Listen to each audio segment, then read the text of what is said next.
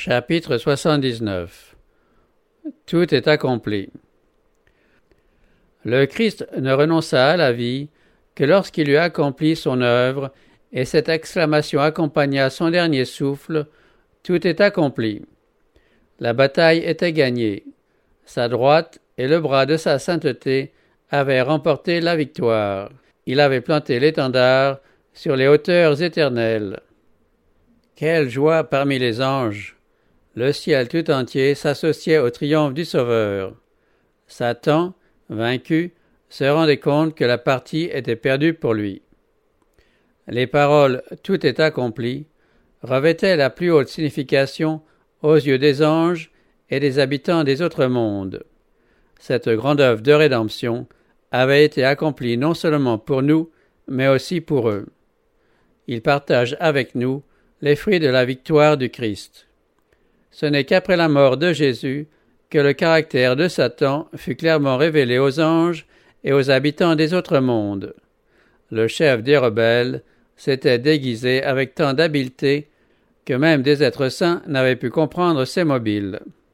Ils n'avaient pas aperçu clairement la nature de sa révolte. Il était extrêmement puissant et glorieux, l'être qui s'était révolté contre Dieu. Le Seigneur dit en parlant de Lucifer, « Tu étais le couronnement de l'édifice, plein de sagesse, parfait en beauté. » Après qu'il eut péché, son pouvoir de séduction était d'autant plus grand et il était d'autant plus difficile de dévoiler son caractère qu'il avait occupé une position plus élevée auprès du Père. Dieu aurait pu détruire Satan et ceux qui sympathisaient avec lui aussi aisément que nous pouvons jeter un caillou. Il ne l'a pas fait car la révolte ne devait pas être écrasée par la force. Il n'y a que le gouvernement de Satan qui ait recours à la contrainte. Les principes du Seigneur sont tout différents. Son autorité a pour fondement la bonté, la miséricorde et l'amour. Le seul moyen qu'il emploie, c'est de faire connaître ses principes. Le gouvernement de Dieu est un gouvernement moral. Ce sont la vérité et l'amour qui lui assurent la victoire. Le dessein de Dieu était d'établir toute chose sur une base éternelle de sécurité. Il fut donc décidé, dans les conseils du ciel, qu'un délai serait accordé à Satan pour lui permettre d'expérimenter les principes qui étaient à la base de son système de gouvernement, puisqu'il prétendait que ceux-ci étaient supérieurs aux principes divins. L'occasion lui fut donc offerte de les mettre en œuvre à la vue de l'univers céleste. Satan entraîna les hommes dans le péché, et le plan de la rédemption commença de produire ses effets. Pendant 4000 ans, le Christ s'efforça de relever l'homme, tandis que Satan le précipitait dans la ruine et la dégradation. L'univers céleste voyait tout cela. Lorsque Jésus vint dans le monde, la puissance de Satan se dressa contre lui. Dès le moment où il parut, tout petit enfant à Bethléem, l'usurpateur s'efforça de le faire périr. Par tous les moyens possibles, il voulut empêcher Jésus de réaliser une enfance et une jeunesse parfaites, un saint ministère et un sacrifice sans tache. Il échoua, ne pouvant réussir à entraîner Jésus dans le péché, ni à le décourager, ni à le détourner de l'œuvre qu'il était venu accomplir sur la terre. Depuis le désert jusqu'au calvaire, la colère de Satan se déchaîna sans pitié contre lui. Mais le Fils de Dieu serra d'autant plus fort la main de son Père et s'avança résolument sur son sentier ensanglanté. Tous les efforts de Satan en vue de l'opprimer et de le vaincre n'eurent d'autre effet que celui de faire paraître, dans une lumière plus pure, son caractère immaculé. Le ciel tout entier, ainsi que les habitants des mondes qui n'ont pas connu le péché, avaient été témoins du conflit. Le dénouement avait été suivi avec un intérêt poignant. On avait vu le Sauveur entrer au jardin de Gethsémané, l'âme courbée sous l'horreur d'épaisses ténèbres. On avait entendu son cri douloureux, « Mon Père, s'il est possible, que cette coupe s'éloigne de moi. » On l'avait vu privé de la présence de son Père, en éprouvant une douleur qui surpassa celle de sa dernière agonie, et fit jaillir de ses pores une sueur de sang. Par 3 fois, les lèvres du Christ laissèrent échapper une prière, appelant la délivrance. Le ciel ne pouvant pas supporter ce spectacle plus longtemps, un messager d'espérance avait été envoyé au Fils de Dieu. Le ciel avait contemplé la victime alors qu'elle était livrée aux mains d'une foule meurtrière et entraînée violemment d'un tribunal à l'autre sous les moqueries des spectateurs. On avait entendu les quolibets de ses persécuteurs au sujet de son humble naissance, et l'un des disciples préférés le reniait avec des imprécations et des serments. On avait vu la frénésie de Satan et son influence sur les cœurs humains. Quelle scène effroyable!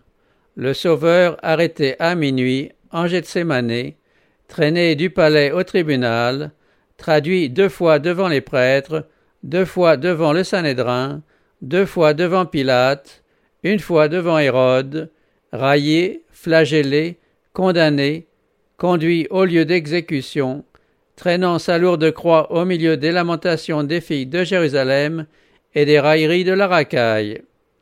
C'est avec douleur et avec étonnement que le ciel avait contemplé le Christ suspendu à la croix, le sang découlant de ses tempes meurtries, le front couvert d'une sueur mêlée de sang. Des mains et des pieds, dont les blessures s'élargissaient sous le poids du corps, le sang goutte à goutte tombait sur le rocher, creusé pour y enfoncer la croix. La respiration pénible devenait plus rapide et plus profonde, à mesure que l'âme du Sauveur haletait, chargée des péchés du monde. Tout le ciel avait été rempli de stupeur en entendant la prière du Christ au milieu de ces terribles souffrances. « Père, pardonne-leur, car ils ne savent pas ce qu'ils font. » Et il y avait là des hommes, formés à l'image de Dieu, unis pour anéantir la vie de son Fils unique. Quel spectacle pour l'univers céleste!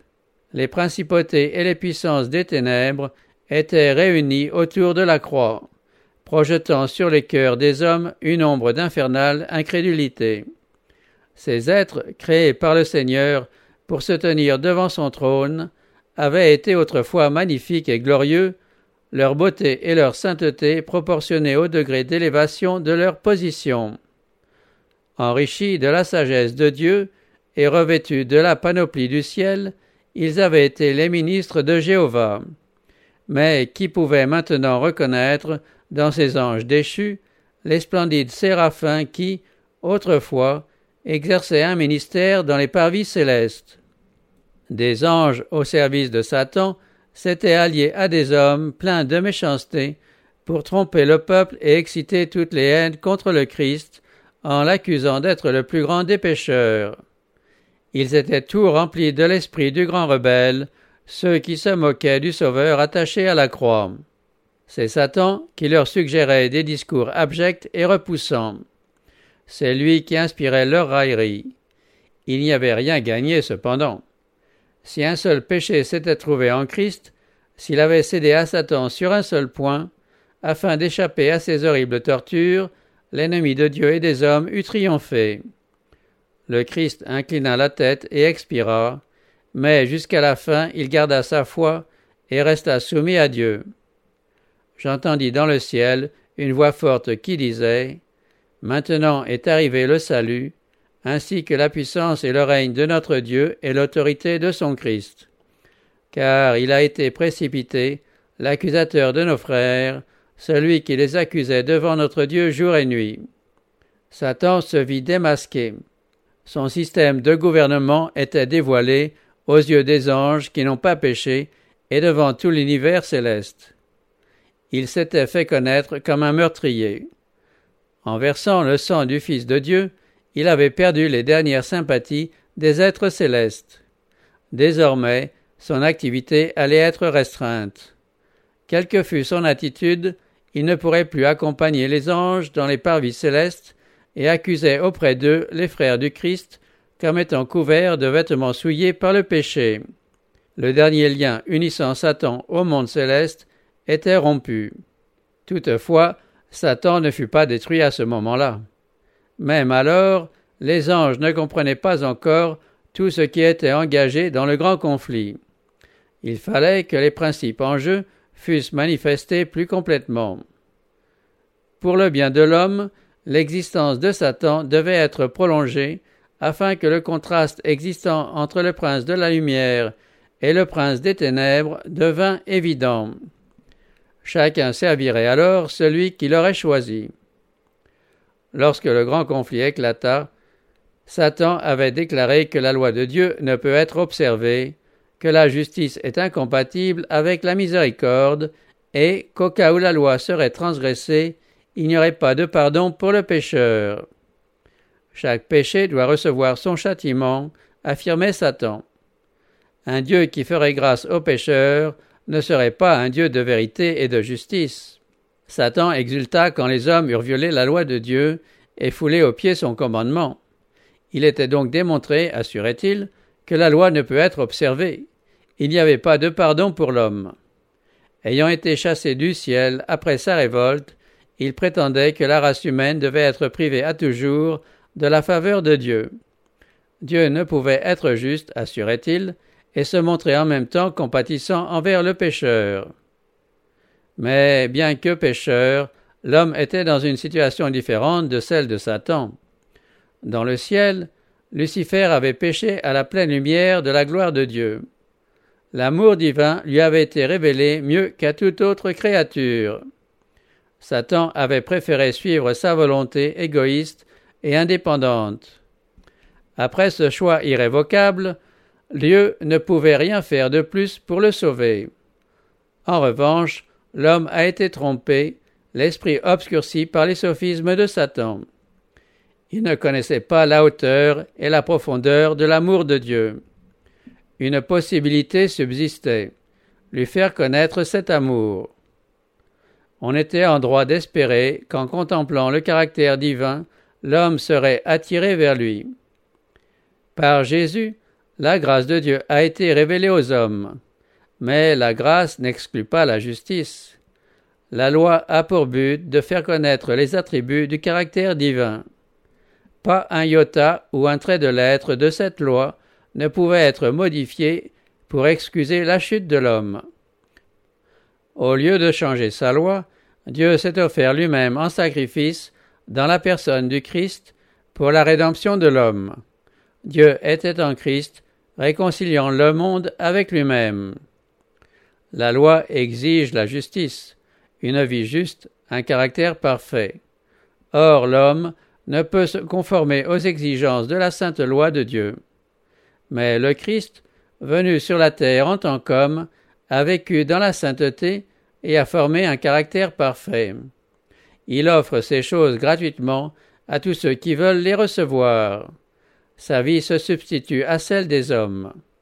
De cette manière, ceux-ci obtiennent la rémission des péchés commis auparavant, au temps de la patience de Dieu. Plus encore, le Christ communique aux hommes les attributs mêmes de Dieu. Il façonne le caractère humain à la ressemblance du divin, un magnifique chef-d'œuvre de force et de beauté spirituelle. Ainsi, la justice qu'exige la loi se trouve réalisée chez celui qui croit en Christ. Dieu a voulu montrer sa justice dans le temps présent, de manière à être reconnu juste, tout en justifiant celui qui a la foi en Jésus. L'amour de Dieu se traduit par sa justice, aussi bien que par sa miséricorde. La justice est la base de son trône et le fruit de son amour. Satan s'était proposé de consommer le divorce entre la miséricorde d'un côté, la vérité et la justice de l'autre. Il s'efforçait de montrer que la justice de la loi divine est l'ennemi de la paix. Le Christ montre que ces choses sont indissolublement unies dans le plan de Dieu et que l'une ne peut exister sans l'autre. La bonté et la vérité se sont rencontrées, la justice et la paix se sont embrassées. Le Christ a prouvé, par sa vie et par sa mort, que la justice de Dieu n'exclut pas sa miséricorde, mais que le péché peut être pardonné et que la loi parfaite peut être observée parfaitement. Ainsi, les accusations de Satan sont réfutées. Dieu a donné à l'homme des preuves non équivoques de son amour. Une autre erreur allait maintenant se répandre. Satan affirmait que la miséricorde avait supprimé la justice et que la mort du Christ avait eu pour effet l'abolition de la loi du Père. Mais si la loi avait pu être modifiée ou abrogée, la mort du Christ n'eût pas été nécessaire. Abolir la loi c'eût été perpétuer la transgression et placer le monde sous la domination de Satan. Jésus a été élevé sur la croix parce que la loi est immuable et parce que l'homme ne peut être sauvé qu'en obéissant à ses préceptes. Satan s'efforce de montrer que la loi a été détruite par les moyens mêmes que le Christ a employés pour l'établir. C'est sur ce terrain que sera livrée la dernière bataille entre Christ et Satan. La loi que Dieu a proclamée de sa bouche est défectueuse. Elle a dû être modifiée dans quelqu'une de ses parties. Voilà ce que Satan affirme aujourd'hui. C'est là la dernière grande erreur qu'il s'efforce de propager dans le monde. Pas n'est besoin qu'il s'attaque à la loi tout entière. S'il peut amener les hommes à négliger l'un des préceptes, son but est atteint. Car quiconque observe toute la loi, mais pêche contre un seul commandement, devient justiciable de tous. En consentant à enfreindre un commandement, les hommes se placent sous la domination de Satan. En substituant une loi humaine à la loi divine, Satan s'efforce d'assumer la direction du monde. Cette œuvre est décrite dans la prophétie. Il est dit au sujet du grand pouvoir rebelle qui représente Satan dans le monde, « Il proférera des paroles contre le Très-Haut, il opprimera les saints du Très-Haut, et formera le dessein de changer les temps et la loi, et les saints seront livrés en son pouvoir. » Les hommes ne manqueront pas de promulguer des lois pour contrecarrer les lois de Dieu. Ils voudront contraindre les consciences, et dans leur zèle pour faire exécuter ces lois, ils opprimeront leurs semblables. La lutte engagée contre la loi de Dieu a commencé dans le ciel, et elle se poursuivra jusqu'à la fin des temps. Tout homme doit être mis à l'épreuve. Obéir ou désobéir, telle est l'alternative devant laquelle se trouve le monde entier. Tous devront choisir entre la loi divine et les lois humaines. C'est ce qui établira une ligne de démarcation. Il n'y aura que deux classes de personnes. Chaque caractère devra s'affirmer dans un sens ou dans l'autre, et tous les hommes devront montrer s'ils se sont rangés parmi les fidèles ou parmi les rebelles. Alors la fin viendra. Dieu vengera sa loi et délivrera son peuple. Satan sera retranché avec tous ceux qui auront participé à sa révolte. Péché et pécheurs périront également, racines et rameaux, Satan la racine, ses affiliés les rameaux. Alors s'accomplira cette parole adressée au prince du mal. Puisque tu as voulu te persuader que tu étais un Dieu, je te précipiterai donc de la montagne de Dieu, je te ferai périr, ô chérubin protecteur, au milieu des pierres au feu éclatant. Te voilà devenu un objet d'épouvante, et c'en est fait de toi pour toujours. Encore un peu de temps, et le méchant ne sera plus. Tu regarderas la place où il était, et il aura disparu. Les nations coupables disparaîtront comme si elles n'avaient jamais existé. Ceci ne sera pas un acte arbitraire de la part de Dieu. Ceux qui rejettent sa grâce ne feront que moissonner ce qu'ils auront semé. Dieu est la source de la vie. Si quelqu'un se met de propos délibérés au service du péché, il se sépare de Dieu et se prive ainsi de la vie. Il devient étranger à la vie de Dieu. Le Christ dit « Tous ceux qui me haïssent aiment la mort ». Dieu accorde aux hommes l'existence pendant un certain temps afin de leur donner l'occasion de former leur caractère et d'affirmer leurs principes. Une fois que ce but est atteint, les hommes récoltent les conséquences de leur choix. Satan ainsi que tous ses disciples se trouvent après une vie de révolte si peu en harmonie avec Dieu que la présence divine seule est, pour eux, un feu consumant. Ils seront détruits par la gloire de celui qui est amour. Les anges ne comprenaient pas cela au moment où éclata le grand conflit. Si Satan et son armée avaient dû subir alors toutes les conséquences de leur péché, ils auraient péri. Les êtres célestes n'eussent pas vu en cela le résultat inévitable du péché.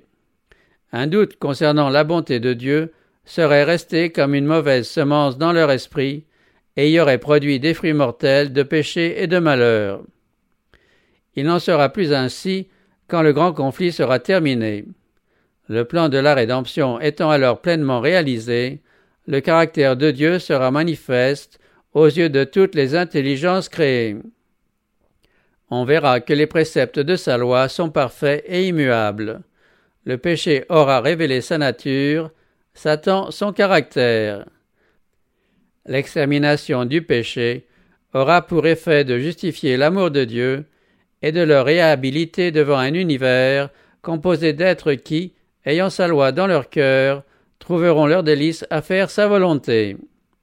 Les anges avaient donc de bonnes raisons de se réjouir en contemplant le Sauveur sur sa croix, car bien qu'ils ne fussent pas encore à même de tout saisir, ils savaient que la destruction du péché et de Satan était assurée pour toujours, que la rédemption de l'homme était un fait accompli, et que l'univers était pour l'éternité à l'abri de toute surprise.